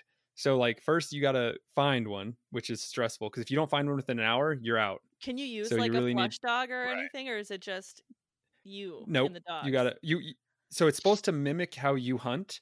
And so no one's used a flush dog in the past, but maybe you could find that in the rules. But Dutch Salmon was all about hunting, and he was all about like there are coursing competitions that are very structured and they have more of like a UKC style rule book. Mhm. But Dutch Salmon wasn't a big fan of those kinds of rules. He just wanted dogs that work together as a team to get their prey caught. He wanted to mimic real hunting as much as possible. And so maybe you could get that written into the rules, but no, most people just walk until a rabbit gets up. That's how 99% of sighthound hunters hunt. You just walk and let your dogs kind of mill around and look for them. The Sure. hounds are looking for them, but they're not grinding tracks out like your guys' dogs are. They're just kind of scanning and sniffing and waiting for one to bolt. Like maybe And, we'll spook yeah. one. Yeah, spook Yeah. one. It's all flushing. Yep. Yeah. They just flush one up out of the grass and off they go. And so, we've cut it super close. One year it took us like 30 minutes to find one. And it was just nail biting the whole time. Like, come on, rabbit, where are you? Talk about and that's how it is. Close. That's yeah. pretty I mean, nerve-wracking. yeah. I mean, 30 minutes doesn't minutes, I seem mean, like a long time. but it Yeah, goes you fast. still had 30 minutes to go, but when you can sometimes find them a lot quicker, and sometimes, I mean, we've driven 9 hours to find one before, almost Holy 9 hours. cow. Yeah, That's that was the dedication. worst. And then, Yeah, for yeah, sure. can you imagine? Like, we were just literally, we walked for almost 5 hours. It was like 4-ish hours. And then we're like, dude, we're so tired. Let's get in the vehicle and just start putting along. And so then we started putting along for like another 4 hours until finally we got one up. And guess what? We got outrun. Oh, worst day ever. Yeah. Of Yeah. course we get up like a steroids rabbit and he outruns us so quick. That's why that rabbit's Sucked. still around. Yes, exactly. That's what we said. Yeah, like he is the ultimate that should keep breeding, I guess. My mentor was Natural like, look selection carefully right out there. Yeah, he was like, look carefully. You can see him doing push-ups right now. Like, Right. That one's been run before. probably what was even crazier, he came up like 3 inches in front of one of our hounds. Like literally he almost came up, like the dog's chin was almost past the rabbit and it was close to his feet when it shot up underneath him and took off and still That's outran crazy. him, which was amazing. It was a pretty badass rabbit. But anyway, awesome. yeah. I want to know, either one of you can answer this, but have you ever had a coon race where you're like, what a badass coon? I mean, you want to think that they're super smart and super tricky and can evade them. I mean, around here, Andrea and I call him the Jefferson County Super Coon. There's not one that like super sticks out in my head. Yeah, not me either. I mean, I know we've caught some mean ones, as far as that, but not necessarily super, super tricky. The big thing they like to do here is hit the rivers and swim the rivers. Really? Or the creeks. Huh. So, and that can get a little hairy sometimes when, in the winter and, Oh, yeah. the rivers. I mean, I was walking across the river in probably end of February. There's still snow on the ground, and lost my footing and fell in the river and filled up my hip waders, and it's like 30 degrees outside. Oh. So that was a lot of fun. I was like, well, I'm wet now. Might as well go get the dogs. There's Oh, man. definitely bear races though that I'm like, that's a good bear, where you get outrun and you are like, how did the dogs lose this bear? Like, or how did the bear lose these dogs? Because Yeah, seriously. based on their like, barking how do and they lose stuff, them? just some like crazy, disgusting territory. That's crazy. Yeah. That's cool though. Bobcats are pretty notorious for that. I still think that one we chased for 11 hours, it had been run probably a bunch of times, and it knew how to trick them up. I mean, what did it do? Like, I want to know. Like, what do you do to trick up the hounds? Well, you can jump from tree to tree, right? Yeah. Yep. They'll run up the tree and then jump back down and run back down their own tracks. Oh, crazy. Seen that a few times. Bobcats especially are really smart with that. I mean, they don't get old for no reason. Definitely. That's any animal. We ran a gray-faced rabbit once, and the moves that he was putting down on those dogs, we were like, what a beast. What a beast. It's pretty cool. I look at it too. It's like, I mean, somebody comes to your house and is chasing you around your house. I mean, you're going to know how to evade them better than they'll know how to find you. I mean, you're in their territory. I mean, they know where to go and what they can do. I've always wondered like how a bear loses the dogs if they're hot on his trail, but yeah, I guess I never thought about it. They just get to some really rough stuff and the dogs have a trouble following them through it. Yeah, and I mean, if you think about raccoons too, they've got predators out there. There's the coyotes out there. So they get practice not just from our dogs running them. So oh, definitely. Yeah, I was just curious how they evade hounds, especially like a coon. And here's another thing. If they catch him on the ground, have you ever seen like a coon back the dogs down where like there's just no way they're going to engage him? He's just too gnarly. Well, and coons will drown a dog in water too. Oh, yeah. What? Yeah. Yep, absolutely. How? Yeah, they get up on their head. They ball up on their head and then they drown them. Yeah. They're like gnarly little critters. So whenever I know my dogs they're are vicious. Like in by the river or pond or whatever, I try and get there as fast as I can, just in case, same as why I get to a tree as fast as I can when I'm in wolf country. It's because you don't know what's going to happen, because anything can happen. That's crazy. How does it not drown the coon? If it drowns the dog, he just keeps his head above while he holds onto their head. I mean, imagine having 20 pounds on your head as a dog. Yeah, that's true. That weighs 40, that's true. 50 Half your body pounds. weight. Yeah. That's pretty crazy. I did not know that. It's funny. I'm a host of this show and I'm learning so much. I love it. That's why I wanted you on the show, Lauren. Yeah. I always tell people when we first take them out, especially, raccoon hunting, it's like, just going to warn you, if we get one on the ground or we shoot one out and it doesn't come out, we try to make sure they come out, stone dead, but it's going to get wild. Like, you need to be ready for it. They're gnarly little teddy bears. Yeah, they're not nice. That's for sure. So, and my oldest dog, it's funny. She doesn't tree real well unless she sees it, but if one hits the ground, I can't say, I kind of call her my catch dog, like a hog dog. She'll be the first one in there. Subdue him. Wanting to fight it. Yeah, it's the funniest thing. That's crazy. Yeah, I gotta go ahead, Lauren. If that happens, like I will typically, like Piper, she bays them up. She's very methodical, which is why I thought she'd be smarter on bear and not get bit. But she will pretty much bay it up, and she'll be very methodical if she's trying to go in for like a little snap and grab. So if one does come out and it's, still a little bit wild, I can usually call her off of it, and I run in there and I get a shot and I kill it fully right away. And that's what I like, because I just, I've got enough vet bills. Yeah. So, but she got bit on the butt by the bear, so it's just that she didn't get away quick enough. But you still want a dog that's going to stick on a caught bear.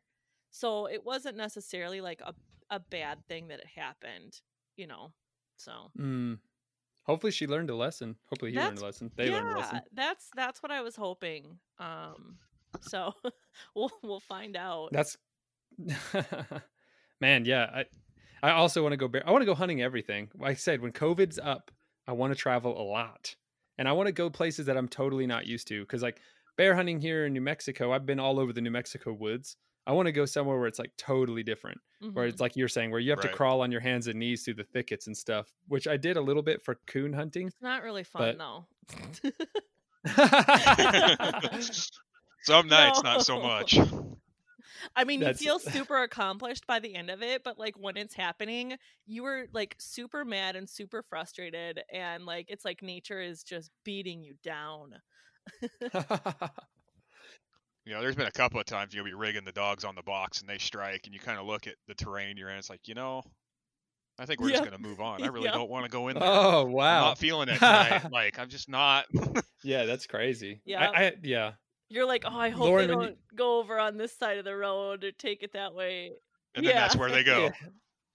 Yeah, the clumps of bushes are like the big problem. A hare knows that if it gets into the heavier brush, it's going to escape from the dogs. And there'll be a clump of brush like 2 miles away. And you're like, it's fine. It's far away. We'll be okay. As long as the jackrabbit doesn't run that way. As soon as they get up, what do? They're going straight for it. And you're like, come on, dogs, like get them turned, get them away from that. So it's the worst. I sort of know what you're talking about, but I'm going to be honest. I don't, because I don't live in a place that's like Jurassic Park overgrown. The plants here are like water. You know what I mean? Like, so. There was a night out hunting with Nicholas that, looking back at now, we shouldn't have turned loose where we did. It's kind of a mistake. But dogs went running, and his dog went across the river after a coon. And, we get over to the river, and there's a probably 10, 15-foot waterfall right there. And she's on the other side. So, I go upstream a little bit to try to get her to come across where it's safe. Well, she doesn't. She goes right at the top of the waterfall, and all I see is her little head go over the top of the waterfall. Nicholas was down on the other side, and he's like, "Oh yeah, she's fine." I'm like, "Hey, she's going over." Like, she ended up being fine, but it could have, if she'd have got hung up in there or something. I mean, it could have been a real bad situation real fast. I mean, we got lucky. Wow. We got lucky that time. Yeah, dang. I don't hunt by any waterfalls. Well, we didn't even really realize it was there. I mean, the stream was running pretty hard, and then we get over there, I was like, oh, this isn't good. My first question is, what is water? There you go. But you see a lot of that. if you come over I was just here. looking. You guys get between 100 and 150 inches of rain a year. Yep. Yeah, how much we get? Yeah, it rains Guess how much we get on average a year? 3 inches. No idea. Definitely not that much. 8. Okay. Yeah, that's crazy. Yeah. Three is like, this year we've only gotten 8.4. So it's been a pretty dry, horrible year. Certain areas get more on average, but my particular area only gets 8 a year on average. Well, yeah, you look at our average rainfall, and then we're, having one of the worst wildfires ever, recorded now. So it's kind of crazy. Oh yeah, those wildfires right now are. Tell us about them. How are they still right now? Like as of this recording on 9/26/2020, how bad is it? Well, we can actually go outside and breathe now without the smoke. So I mean, that's like, we've been getting some good rain. The fire that's closest to us, I was just reading this morning, I think they said it was like 52% contained. Yikes. And it's not growing anymore. So it's really, but I mean, whole towns. I mean, we've lost whole towns in that area. Man. Just gone. I mean, it's crazy. Hope people are safe. At least I hope people evacuated. Oh yeah. They I haven't heard a real like death count or anything, which I kind of try not to because it's really depressing. Sure. But a lot of people got evacuated ahead of time. I mean, it started far enough out that. Do you know how many acres burned? Oh heck, I don't know. I could probably look it up real quick. That Northern Complex fire in California is insane. It is just like apocalyptic. Yeah, I mean, so the one that's closest to us, it's the Beachy Creek fire, 192,838 acres. Oh my gosh, that is so much. So it's massive. Yeah, it's big. At least. And there's a couple smaller ones right next to it where they were starting to kind of merge together. So it's really, the number's probably bigger. Of like, I don't know. I just think of the wildlife that's been either displaced or killed. And the displacement is crazy. Yeah, the bears that get displaced by those fires, they get really hungry and they're searching for new territories and stuff. There was there's always big fires in New Mexico, but there was one several years ago called the Little Bear Fire, and I was working in the adjacent forest next to that forest that burned. We saw so many skinny bears that year. They're just desperate for food. One of them actually jumped in the back of our truck we didn't even think that was possible because, we were just being naive, but it jumped in the back of our truck and like was started trying getting into our ice chest while we were in the truck playing Uno. And like the whole truck like rocked. And I was like, something just jumped in the back of our truck. And I turned around and shined my headlamp, and there's 2 sets of eyes looking right at me through the back window. And I was like, that's a bear. Yeah. And I was like, hey, and I just started like beating on the seats, and it just took off. But it didn't leave. It just came back and kind of hovered around our camp because it smelt our food. Oh yeah, and it looked terrible too. It was so skinny. I mean, it was a little bear. It wasn't very big, but still, like, man, I felt so bad for that poor thing. But I mean, that's the thing. The displacement is crazy. It's pretty intense. And when it's that, yeah, I haven't gotten to get up there yet to kind of check out the damage. I heard a story because there's a reservoir up there with a dam on it, and I guess the dam operator hunkered down in the dam during the fire to keep the dam operational and try to make sure nothing happens to that. I was like, man, that's some dedication. Yeah. Oh man. Kind of like the captain, like hide in a concrete box during the captain of a ship. Exactly. Like, I'm going down with the ship. But he wasn't going to go down because he's in a concrete box, but still. Yeah. Did he make it? I mean, I'm sure he did. Oh, yeah. That's so much insulation, but still, like, dang, that is some hardcore dedication. But that could have gotten much worse. I mean, if something would have happened with that dam and all those gates come open or something, I mean that. Oh yeah. That'd have been a whole new problem. Yeah, no thanks. I'm glad I live in a place where wildfires really can't happen. It's just too much dirt. So there's too not sandy. enough fuel. The bushes are too. Yeah, and it's everything's too spread out.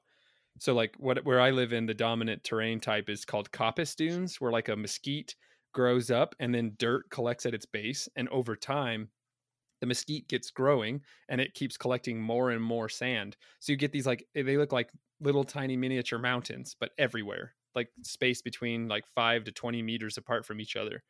And so what's really cool is the kind of mesquite we have here, they can turn their stems into roots.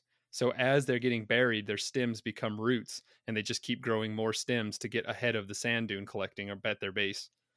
It's pretty crazy. When you come here, Lauren, I'll show you. I'll take you out to some of those sand dunes that are like 30 feet tall, and they have one single mesquite. Yeah. Yeah, and if you remove the sand dunes, it's really cool because the dunes are really full of oryx too. So as you're like walking through those dunes, you can just come around the corner and there'll just be an oryx staring at you. And obviously both of you like are startled. But if you remove, they've done experiments where they've removed all that sand from those mesquites, and they just look like a giant like mulberry tree or something buried in that sand dune, completely fossilized in that sand dune. Well, not fossilized, but they're like buried in there. It's really cool. And they're super tall. Some of them, not all of them, but it's pretty cool stuff. But they're like a symptom of a unhealthy desert because they form in areas that are really eroded and where they've lost their fertile topsoil. Yeah, so they're not really a good thing. Collecting. Yep. Okay. They're a really cool place to camp in though, because they're really a pretty desolate habitat. And so when you can just like dig a couch into the sand dunes, it's really soft. It's like a really fine sand. You can just we just dig these little couches in there and light a campfire, and you don't have to worry about like creepy crawlies getting on you or anything really, because it's so like open and sandy. But anyway, I digress. It's a neat habitat. It is kind of a cool habitat. It has foxes in it, and kit foxes can go their entire life without drinking a drop of water, and they get most of their fluid from their prey's blood, which is super heavy metal, if you ask me. Right. Yeah, that's intense. That's you're just like than like the rabbit not drinking any water.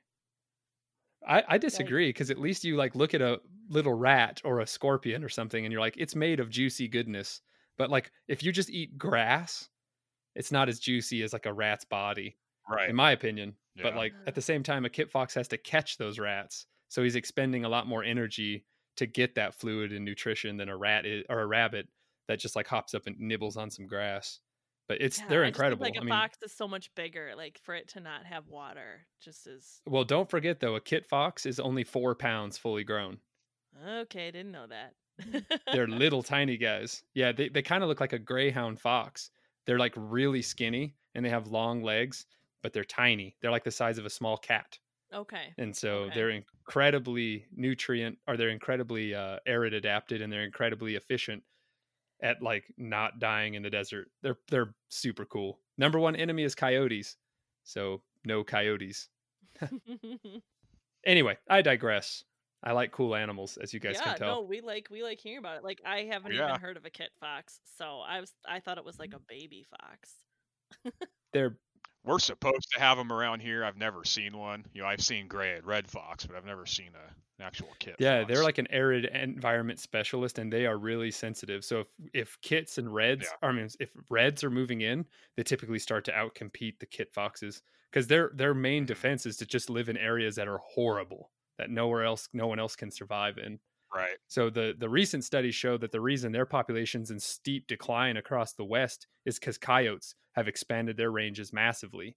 So as agriculture, everywhere, yes. So as coyotes have been able to take advantage of agricultural setups, i.e. artificial waters, they've been able to expand their ranges into places that was typically only the domain of the kit fox because it was so arid and so rugged. But when you put a well out there for your cattle, the coyotes can just move right in. And then a coyote can only go 3 days without water. A kit fox can go its entire life without water. But if there's artificial water around, the coyotes spread in there and start eating the kit foxes, and their populations kind of plummet, which is a big bummer. Right. But they are cool, and they are still kind of holding on here in southern New Mexico, because there still are areas like the White Sands Missile Range that isn't developed at all.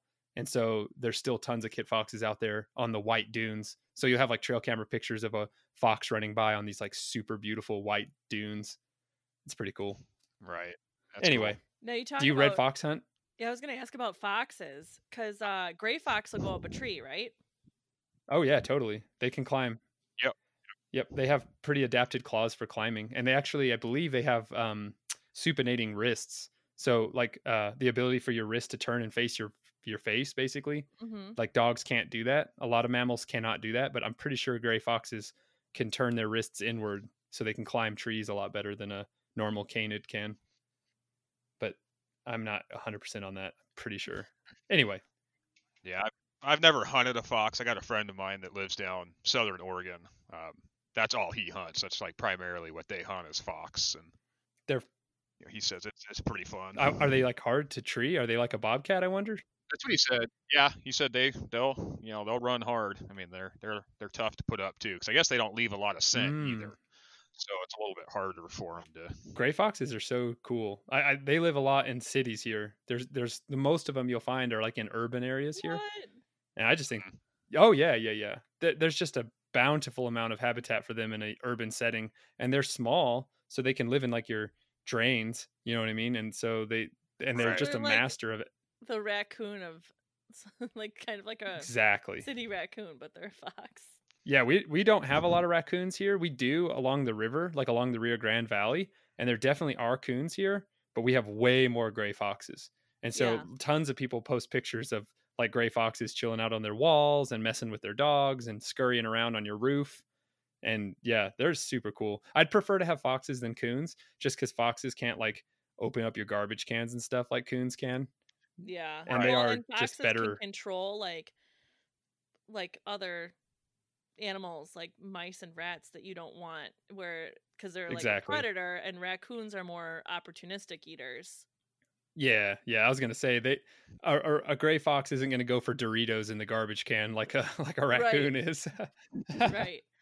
So yeah, they're neat. I've got to trap some raccoons here pretty soon. Is the irony that you have all those raccoons in the city and you can't do anything about it, really?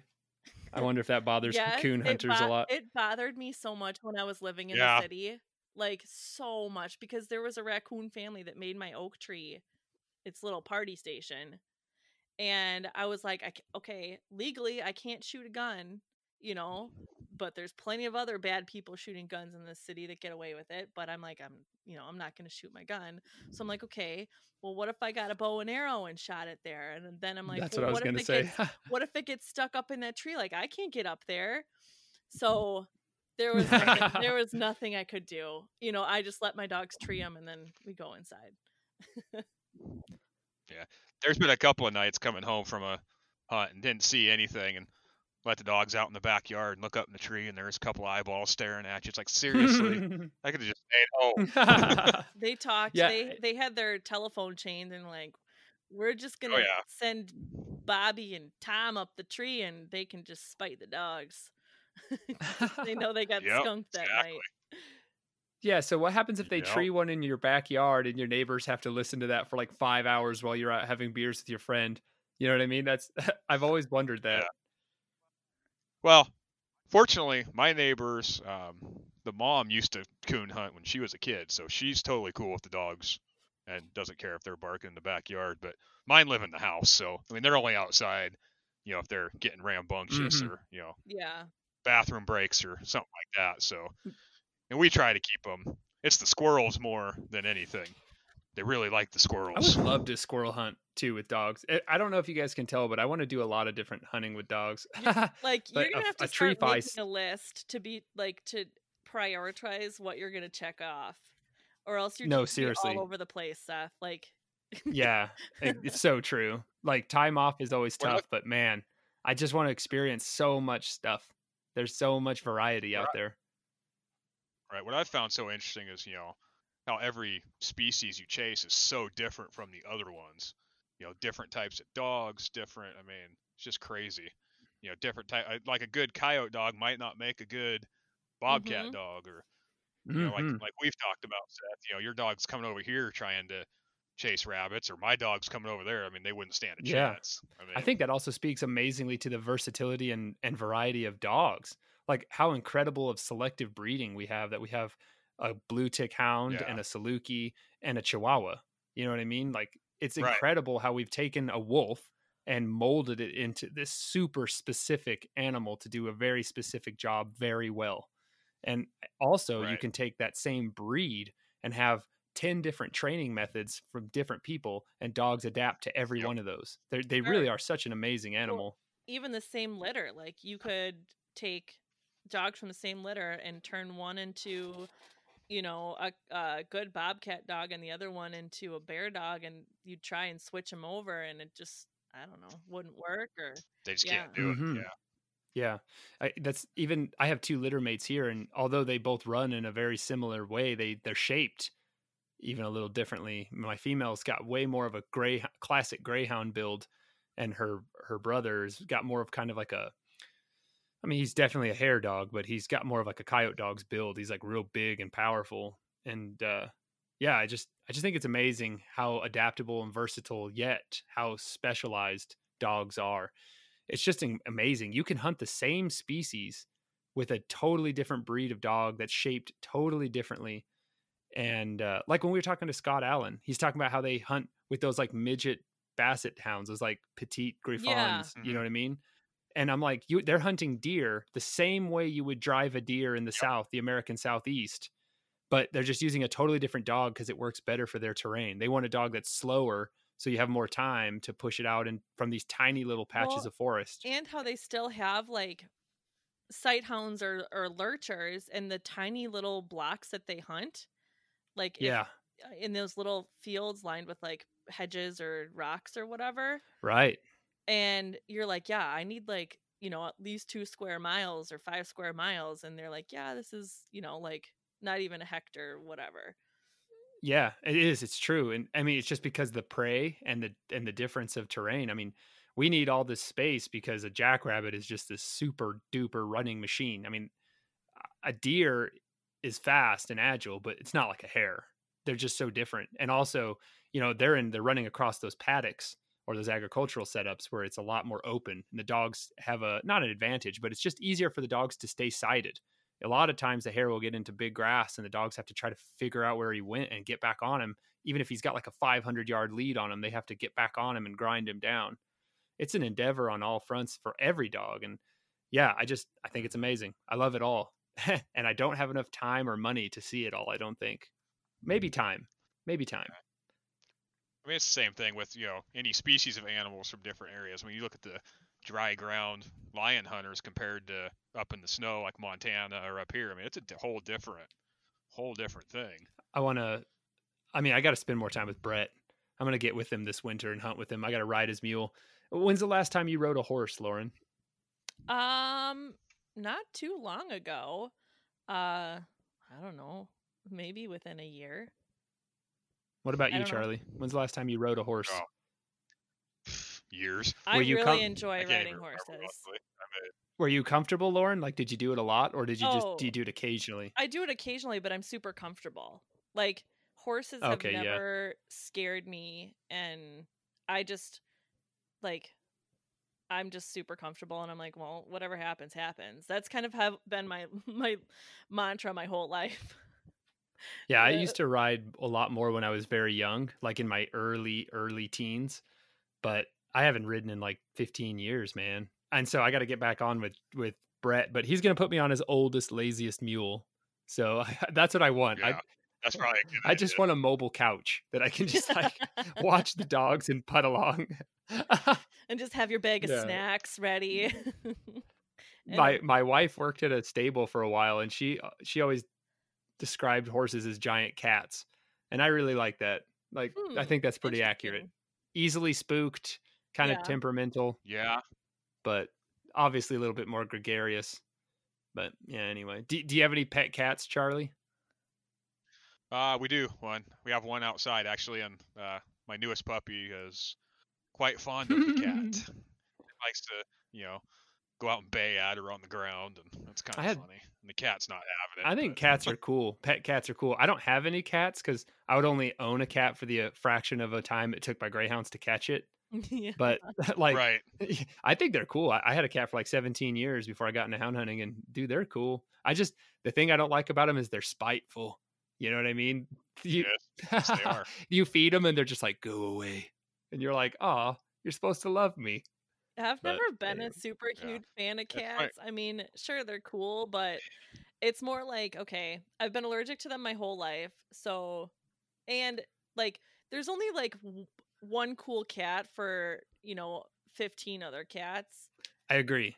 That's very true. Yeah. But and I know, well, my dog's at Piper, I know, has been inside with a cat, and when she's inside with one, it's really not a big deal.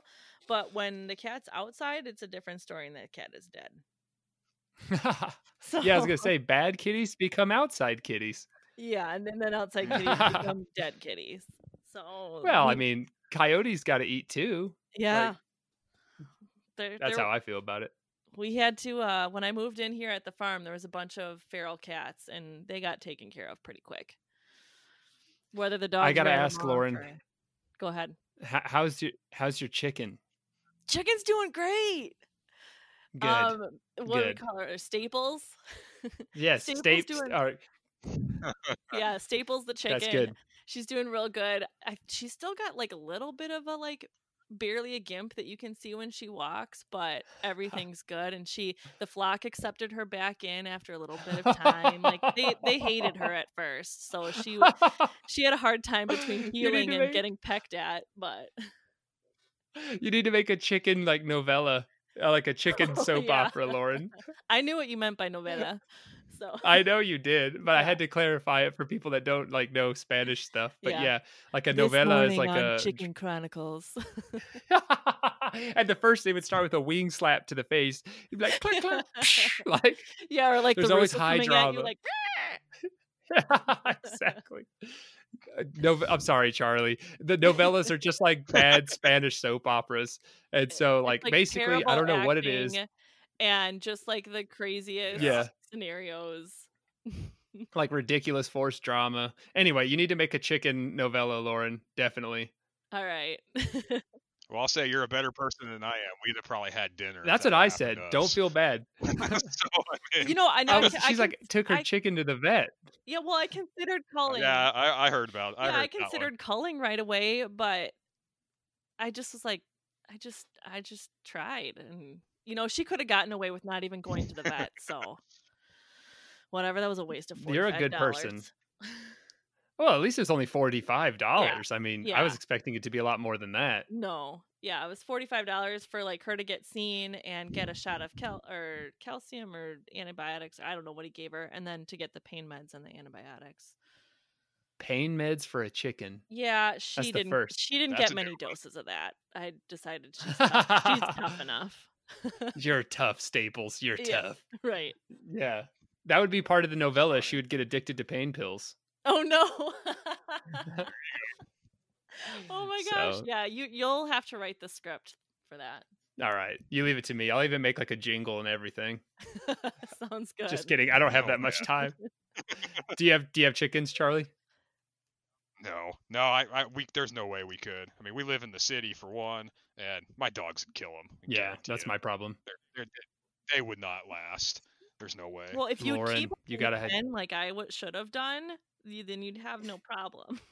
But when you I love having yard birds. I like them out to like hunt scorpions and stuff. I love being able to let my chickens out when the dogs are kenneled up, and because then definitely they have fun, and then I think maybe you get like better nutrition in the eggs. They eat so many ticks. Like when I was a kid, we had really bad ticks on our dogs, and then we got chickens and we broke them of bothering them pretty easily. And then the chickens would go around, they'd be under the porch, they'd just cruise around. We never had ticks on our dogs ever again. Once the chickens were out free for about a couple months, they devour everything. This is actually my last chicken interjection, I promise. But my friend hates centipedes, dude, like phobically hates them. And he saw his chicken eat a centipede, and from that moment on, he never ate eggs ever again from those chickens, because he was like, "I will never eat a centipede-made egg," and I was like, "What?" I laughed so hard, dude. He's like, "I'll never eat an egg that has the DNA of a centipede in it. Like, that's just so disgusting." That's not how it works, though. Like, the DNA does not cross over. Right. He totally knows that, but still, he just hates them so much. Does he not realize how many he's probably already? Well, yeah, that's what I said. I was like, dude, what else do they eat? And he's like, I don't care. I saw the centipede. That was enough for me. And I was laughing so hard, dude. All you need in your yard, hilarious. I guess, is like a family of possums and some chickens, and then you'll just be bugless and tickless. Because they say possums eat lots of ticks, right? Opossums eat like their body weight in ticks, or some crazy amount of ticks like every year. Whoa. And they are like, they don't get Lyme disease. Yeah, that's what I'd heard. They're really resistant to it. But if you've got horses around, you definitely don't want opossums, because they carry some kind of disease that the horses can get. So everything kills horses, man. Yeah. Mm-hmm. They're too expensive. That's another reason I don't want horses. Although, that's why I've always wanted a riding cow. Because, like, you could ride the cow. They're super mellow and easy to take care of. They're also cheap. Like, dude, cows, they just like live out in the desert and they're fine. I mean, they're skinny because it's the desert, but like, it's not like you can like pick the cow and be like, all right, giddy up. It's not going to go fast. It's not going to be dude fun. Fast enough to follow your trail hounds. I don't know. Like, you can go ahead and try that first, Seth, and then I'll look into a riding cow instead of a like mule or something. You need to check out the cattle we have out here in my experimental range. They're called a criollo, and they're like a wild breed of cattle, and they're like a hybrid between a deer. Like the name of a group of people in Latin America. Exactly. When the Spaniards came over. Yep. That's where the area of Mexico is where these cattle got wild from Spanish explorers and lived out there unattended for like 400 years. And so these cattle are truly like wild. They're like dingoes, but cattle. And so we brought them to this experimental range. Well, they're super fast though. That's the thing. And dude, I watched one that had just had a calf the day prior. So she had like huge swinging udders, walk up to a barbed wire fence and just vault right over it. And her little calf just went under it like a dog. And I was like, well, that fence is not working at all. You know what I mean? But the point I'm trying to make is they're actually super duper athletic, but they're really not as tame. So we actually have a cow at my experimental range that's really tame. We use her for research purposes for kids. And she has like one of those holes that you can reach down into a room and grab all the food in there and like bring it out. It's called a cannula. Mm-hmm. Anyway, you can ride her. Her name's Penelope and she's my buddy. But you can ride her. And so I was like, dude, I want a riding cow. But that's neither here nor there because I'm not going to actually do it. I'll just go ride Penelope and then reach my hand. Right. I'll just go reach my hand down into her rumen. Yeah. Like, which is how's crazy. Your food looking today? Mm-hmm. Yeah, that's weird. When you reach your hand weird in there, stuff. you can feel her rumen like moving around. You can feel the like little cilia reach out of her rumen and touch your arm. Yeah. Good. I'm good. So Well, leave all that to the dairy farmers and you people in New Mexico. This isn't the Seth's Weird Hour of life, but the Seth's Weird Life talk show. There's so many interesting, weird things that pop into my weird brain. Charlie, you got any last thoughts, buddy? No, it's been good to be on. Well, yeah, we're happy to have Thanks you, for buddy. having me. We're happy to have you. We've been talking for some time. Yeah. What's your goal for this season coming up? I know, you've got your puppies, but like, what's going to be like the most awesome thing that happens? Probably getting my foxhound to where she'll, just start really treeing and, because she's getting to that point that I think it's just going to be a kind of a switch. I think it's just going to happen one of these days, and she's going to do it by the way she's been acting. That's kind of my biggest goal is get her pretty solid, and then start really working on the little puppy. Cool. Yeah. Yeah. It'll either she'll get it or she won't, and when she does, it's going to be a flip of the switch, and it's just going to happen for sure. Yeah, I think she's going to do it. She'll start treeing with one of the last hunts we went out. I actually sent Seth a video of it. She did that whole race, with the one other dog. She struck on the track, she treed. We shot it out for her, and she, was getting on it. So I got good hopes for her. There's a good combination happening, for sure. Yeah. The right things are happening at the right time. Well, and she's what, a year and a half? Nice. Yeah. Okay. Yeah, almost a year and a half. Not even quite a year and a half. I think she's perfect timing. Month, but, and now definitely. Your season starts in November, so you can get coon shot out, and then it'll all come together. So that's what I'm looking forward to, is when I can, shoot them out for my pup, Ridge, and really, put everything together.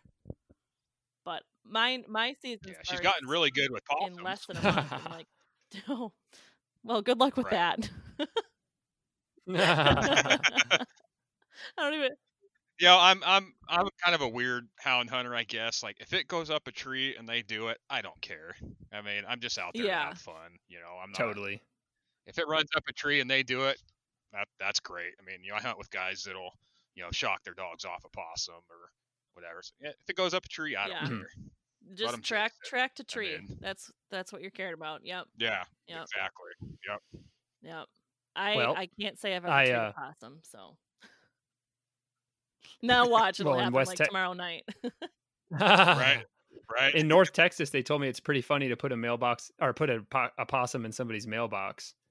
But that's the only possum experience I have. We don't have them here. They're gross, though. The first time I saw one, I was like, ugh, nasty. You wouldn't want to open your mailbox and have that looking at you. Well, all little babies are so cute. That's true. But yeah, so we'll have we're all pretty pumped for our seasons coming up. Oh yeah, definitely. Sure. So, well, I have all the things I wanted to talk about out. And so, Lauren, did you have any final thoughts? No. I actually just friended Charlie on Facebook. What was it, yesterday or something like that? So now I can keep up with him. So I'm excited to see what happens. There you go. So Charlie, why don't you plug your groups one more time? Oh, yeah. So the club itself is Fern Ridge Treehound Club. And then our nonprofit is Houndsmen for Heroes. You can find them both on Facebook. And Houndsmen for Heroes, I believe there's if not, I have a link. Like a donation link. Appreciate any help we can get. We really want to, especially this year, we want to get a bobcat out hunt, hunt out for our first responders. And how long are we talking? It's an expensive lead time on that. We try to do it opening weekend of bobcat kill season. So that's the December 1st. We don't have a date yet, just because generally we're still trying to get the funding together to be able to do it. Yeah, but generally it's that first week, in December. Okay. Well, Sweet. we will. Thanks for the information, and we can share that stuff as well. Yeah, Houndsman XP Sweet. stands with local groups. I want that Mhm. to be known. Like we stand with our local clubs and our chapters, state. Well, and it's state important clubs and stuff. for even someone who's hunting raccoons just on their own to join, you know, whether it's like the Wisconsin Coon Hunters Association or whatever it is, because any little bit helps. And it's important to be a part of that community and be involved. Definitely. Yeah. Yep. Yeah. Well, good chatting with I love both it. of you today. Definitely. Yeah. It doesn't matter if you're up there, you know, looking for Bigfoot, treeing coons, or 10-hour bobcat races, or if you're trying not to get your butt bit by a bear, or stitching your chickens back together. You follow your hounds, and I'll follow mine. Charlie, thanks again for joining us. Lauren, I love having you on. Thanks for joining me. Yeah, I'm glad I could until join. Next time. Yeah, big guy.